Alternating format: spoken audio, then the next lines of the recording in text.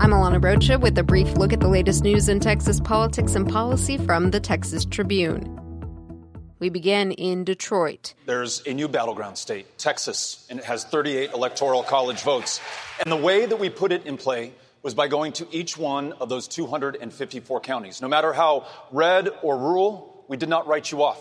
No matter how blue or urban, we did not take you for granted. Former Texas Congressman Beto O'Rourke touted his home state's strength in the second Democratic presidential primary debate Tuesday evening.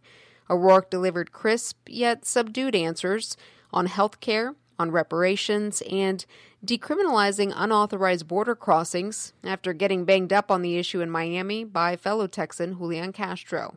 Castro debates 9 of the other candidates seeking the nomination tonight.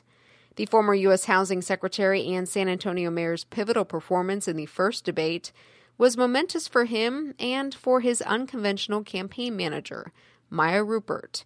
Rupert's never spearheaded a political campaign, let alone a presidential one, and as one of the few black women ever tapped to be a presidential campaign manager, she tells our Alex Samuels that she knows there's a lot riding on her shoulders. The story today on TexasTribune.org.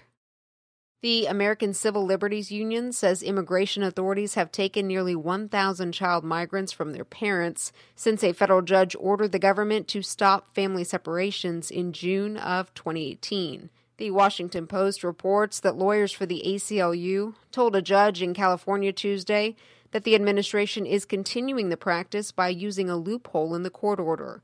Acting Homeland Security Secretary Kevin McAleenan has said that family separations remain extraordinarily rare and occur only when the adults pose a risk to the child. A conservative group is suing to block Dallas's paid sick leave ordinance. The Austin-based Texas Public Policy Foundation filed the lawsuit just 2 days before the ordinance was set to go into effect, and amid other legal battles over whether similar ordinances across Texas violate the state's Minimum Wage Act. The ordinance requires Dallas businesses to give 1 hour of paid sick leave for every 30 hours an employee works. Workers could get up to 64 hours of paid sick leave per year. For smaller businesses, that number is capped at 48 hours. Stay tuned to our Twitter feed for breaking news and real-time updates. We are at Texas Tribune. I'm Alana Rocha with the Texas Tribune. You've been briefed.